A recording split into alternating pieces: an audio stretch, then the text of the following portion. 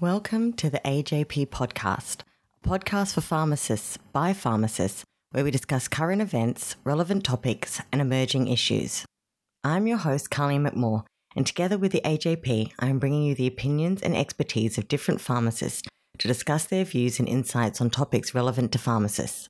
Please like and rate each episode and subscribe to the podcast so you don't miss an episode. This is the fourth episode in a series that will include the thoughts of our guests on the current state of pharmacy, where this has come from, and where it is going in the future. Chris Freeman notes that the pharmacy profession has always been evolving and will always do so. Yeah, pharmacists past. I think pharmacists, when I reflect on it and I read articles around where people have reflected on where pharmacists come from and where we are now, they use the analogy, you have this vision of the 1900s compounding chemist in this shop with compounds behind them, and they've got their mortar and pestle or slab and spatula making up stuff. I don't think it's that black and white. I think it has been an evolution. It's not like one day we stopped doing that and the next day we started on this sort of, in inverted commas, professional services journey.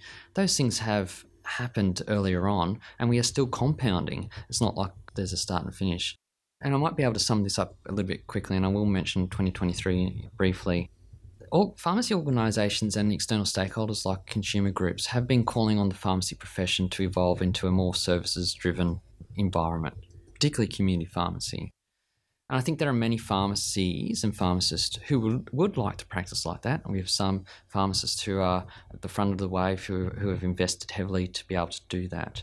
Unfortunately, I think we are paralysed at the moment because the funding framework which we are supported by doesn't allow genuine investment by business into that model of care. And what I mean by that is, if you wanted to transform your community pharmacy, which still had the provision of products but have a heavy focus on service delivery, the way that remuneration comes in the door doesn't allow you to do that, because you only get a comparatively small amount for those service delivery versus the volume supply of product. Now, if we are genuine in wanting pharmacists to move that way, then we need to change the funding framework so that pharmacy owners can genuinely invest in their business knowing that they're going to get a return and have that supported by those patient outcomes. So in a sense, if we are wanting to move from that past into what we're trying to say through the Pharmacist 2023 document as what the future will be over the next 5 years, then the funding framework is critical to that.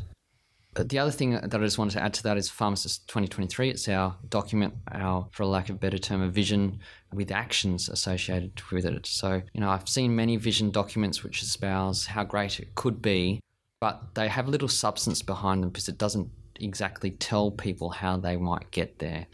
And so this is not only our vision, but our roadmap with 11 very tangible actions that can occur within our profession to drive us forward. The Pharmacist in 2023 is broader than just community pharmacy.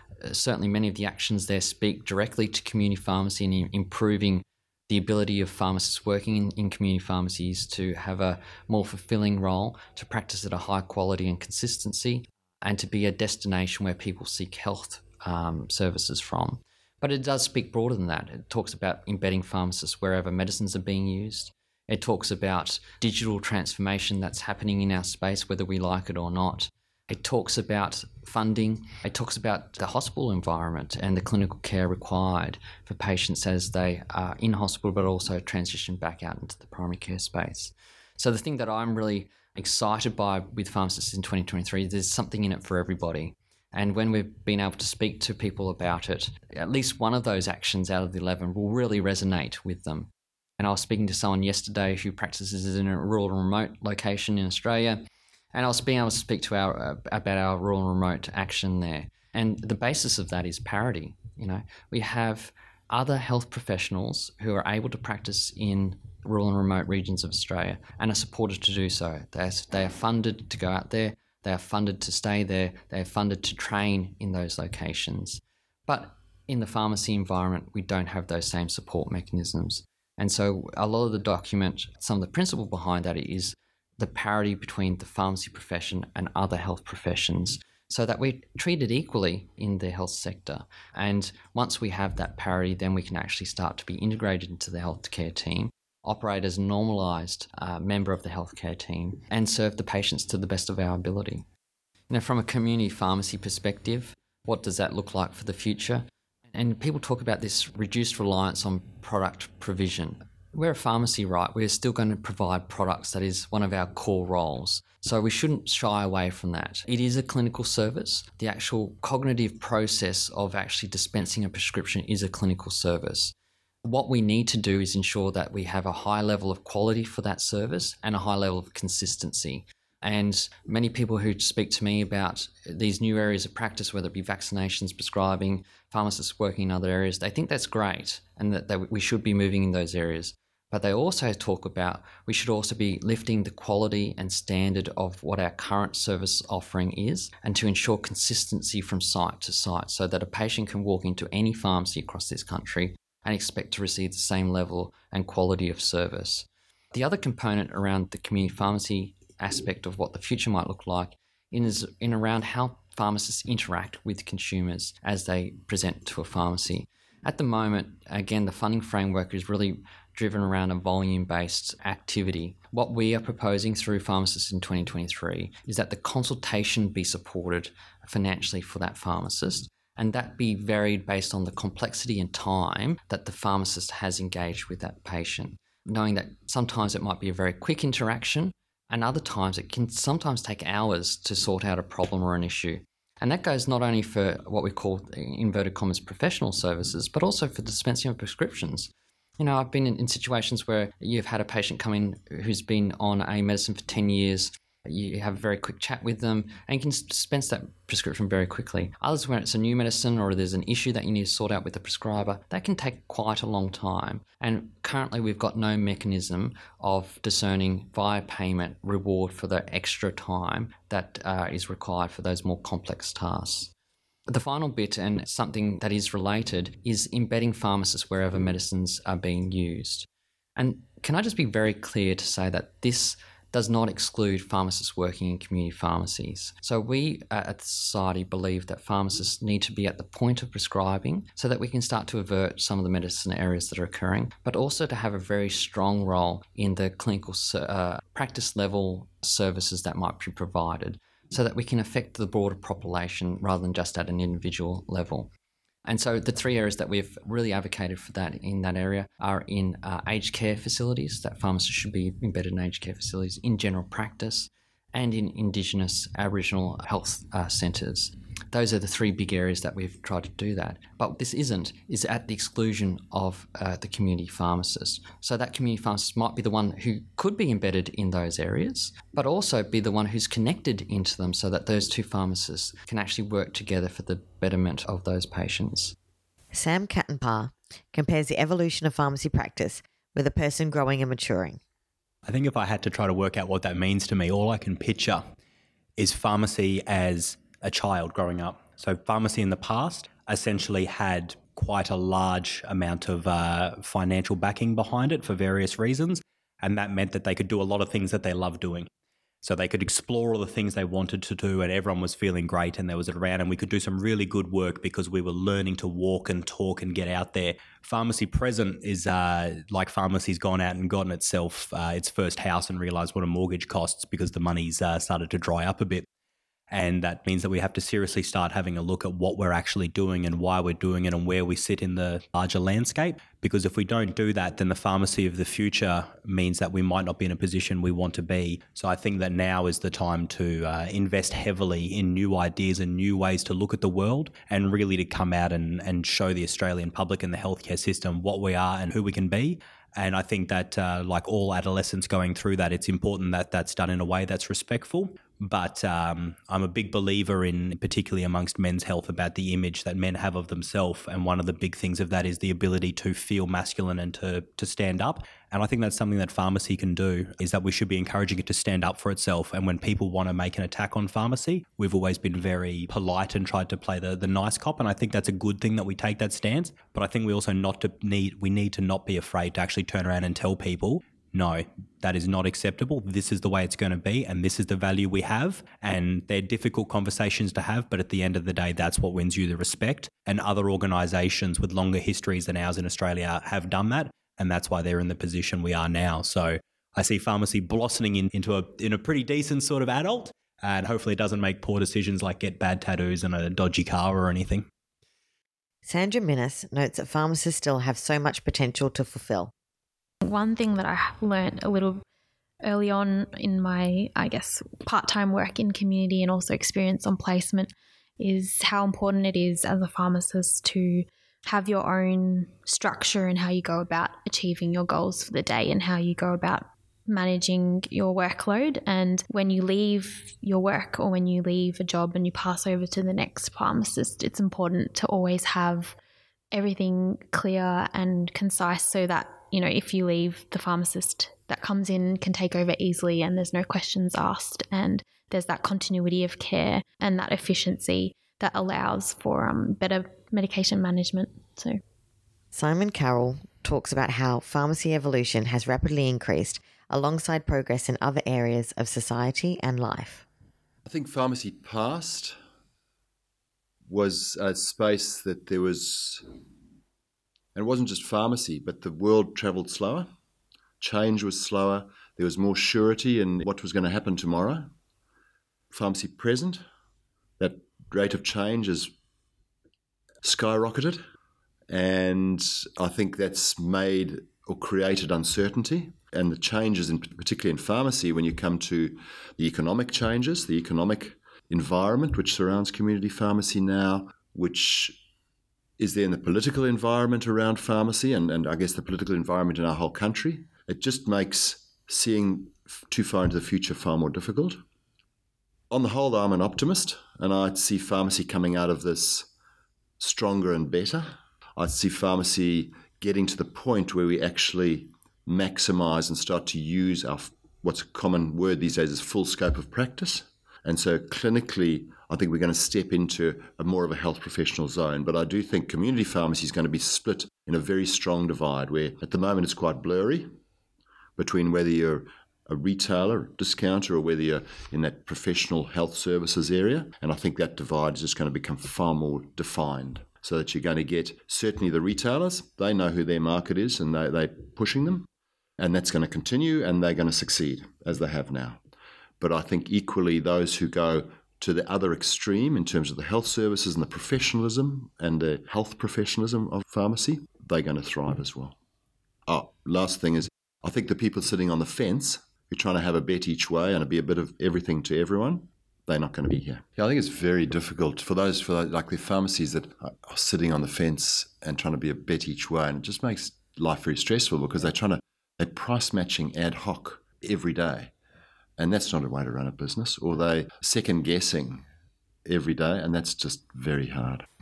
Adam Lavori and Jared McMaugh discuss the importance of gathering data, the importance of pharmacists having access to more clinical information for patients to make better outcome decisions, as well as point-of-care testing. Look, I have no real concerns, I think, with the future of pharmacy. I think people sometimes fail to understand that through confrontation and through investigation is how we get answers and we're able to grow and develop. I think if people wanted to just maintain the status quo but then somehow assume that things would improve is possibly folly to think that way. And so I think as long as that we're making the right choices and we're being able to, I think, measure the choices that we make. I mean, I know I keep sort of harping back to that, but I mean, it's no surprise that all the most successful businesses in the world have harnessed big data, whether ethically or unethically.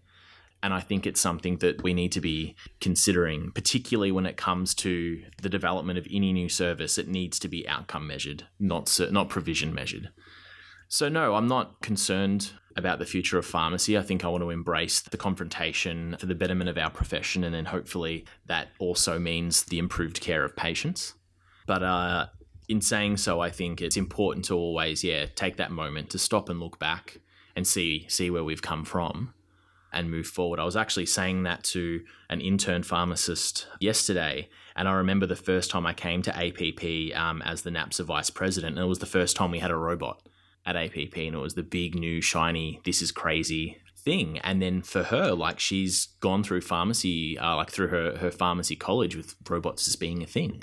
So even in my short term as a pharmacist, we've already seen what was once considered an unusual and new scary thing to simply become the norm. And I say it's going to be the next step when we talk about, big like health networks and EMR. It'll be, the same thing. I'll be talking to an intern when I've hit my, 10 or 15 year mark, and they'll be baffled as to how we're even able to do our jobs if we weren't able to access Argus data with regards to discharge summaries, path results, and everything like that. Yeah, I think that's a big area of practice where once pharmacists have reliable and consistent access to useful and accessible health data about a patient that's standing in front of them, that will have a huge shift in the kind of practice that pharmacists are delivering, but also the generations after that will look at us and they'll say, I could never practice in a position where I didn't have access to that data, and we would have to explain to them, unfortunately we haven't always had it, and there are situations where you won't have it,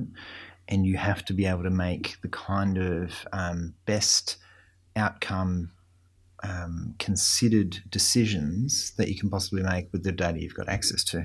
An example of what you were talking about before, last year's APP, there was a limited number of point-of-care testing devices. Of those ones, I've got one. It's $5,000. It's the size of a shoebox. It gives me HbA1c, and it gives me cholesterol panel that is quantitative, not qualitative, which is a really important thing for me when I purchased it. And I could do, what's the other test that I could do that I don't do? I think it's C-reactive protein. Oh, okay. I think that's what, I don't use it, so it's not sticking with me. But this year there are 4 or 5 point-of-care testing devices that are the size of a blood glucose meter, and they give that kind of data and more, and they are far, far less expensive. So this is 1 year difference. Yeah. And we've got miniaturization, increased scope, without necessarily increased accuracy.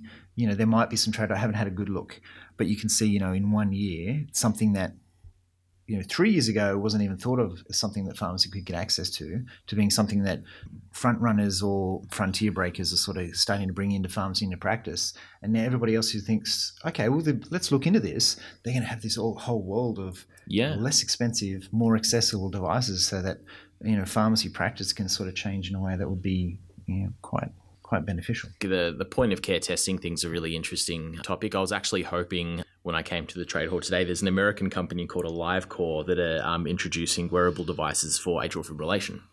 And one of the new products that I believe they're in the process of launching or have launched is a watch band that integrates with your Apple Watch.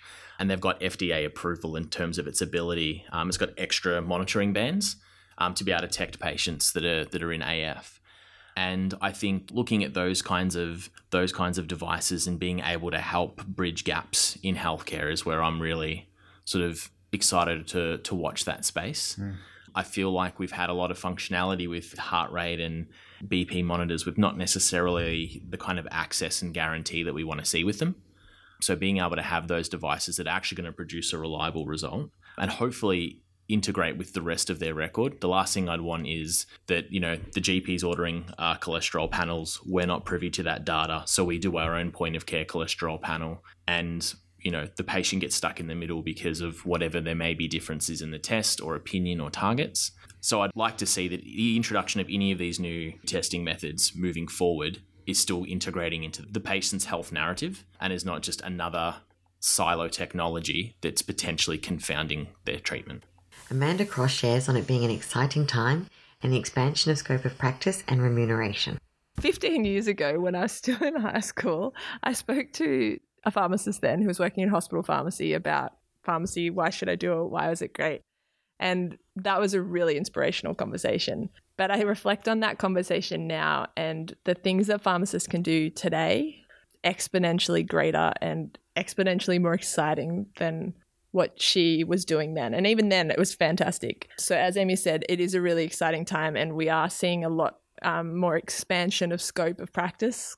Where we'll get in another 10 years or another 15 years' time, I don't know. It would be, it really is exciting time.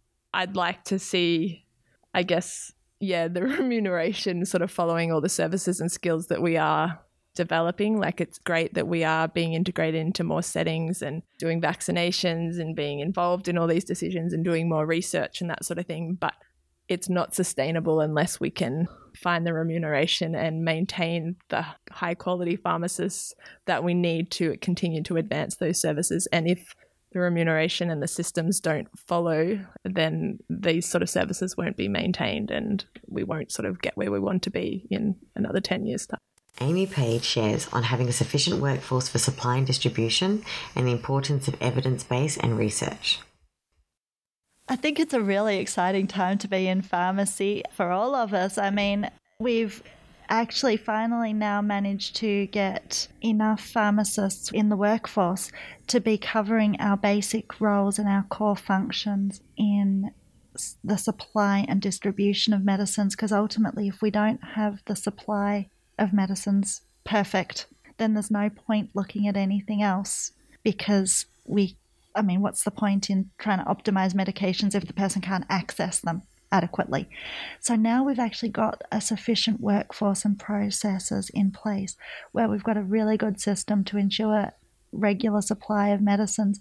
It actually means that we have been able to move into a system where we can focus on developing cognitive and clinical services outside of the supply function as well, and that's been a really exciting opportunity for pharmacy over the past few years, and I think that opportunity is only going to continue to increase. So we do need to make sure that pharmacists are practicing in an evidence-based manner, and part of that is making sure that practice is informed by research and that research is informed by practice, and that the two are actually seen as being completely integrated and integral to each other, instead of often being separate activities as well. So we do need pharmacists in every aspect of pharmacy being aware of and hopefully even engaged in research as well, so that those research questions are actually informed by what's happening on the ground.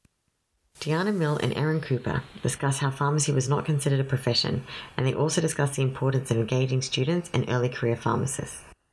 What an interesting question. So when I've been reviewing literature for my work, it's interesting to see that in the past, pharmacy wasn't necessarily considered a profession. So we had a role in medication supply. We then became a profession because we compounded medications in the past. Big Pharma came along and took that role away from us, so we had to adapt again, and our role became medication supply and some medicines information role, essentially. And then now in the last 2 decades, we're going into these professional service roles. We're establishing ourselves more as medicines experts and putting ourselves in teams of healthcare and just being the person that can provide the medicines information, which I think is really exciting. And it's really interesting to see that we progressed from sort of such a basic role to now be able to provide so many extra things. I think our education reflects that as well. I think it's changed a lot. We used to do a traineeship and now we do a full university degree and then an internship. But I think there's so many exciting things happening for pharmacy, and if we can keep pushing into the roles in the future's really bright. But we need to reflect on what's happened in the past as well to know that we need to keep changing, and change needs to happen reasonably quickly in this day and age as well. I debate these topics with people a lot. I guess, like, when I think of that question, I think immediately go to think about the future of pharmacy. And especially in my position that I'm in at the moment, the future of pharmacy is pharmacy students. So I guess when I think of the future of pharmacy, we need to engage the present students with, for example, getting involved with NAPSA and their local branches. By doing that, they'll become more aware of what's happening as the profession as a whole. And by empowering these students, it'll show hopefully positive impact for the future of the profession. I think it's really important for our leaders of today to continue to recognise that early career pharmacists, and that includes students, are the people who are going to be living and working in the profession in 20 years' time. So the decisions they make today are going to affect the future of our profession that we're going to be working in. So I think it's important that we continue to have a seat at the table, because when they're retired, we're the ones who are going to be dealing with the outcomes of the decisions that were made now. And I think that NAPSA having that voice as well is fantastic. I think us having an early career pharmacist having a seat at the table is fantastic with PSA, and I think we need to keep that theme going to get the best out of our profession for us. We hope you've enjoyed this episode of the AJP podcast. If you have any thoughts, comments, or suggestions about this episode, please visit the AJP website forum at ajp.com.au and join the conversation.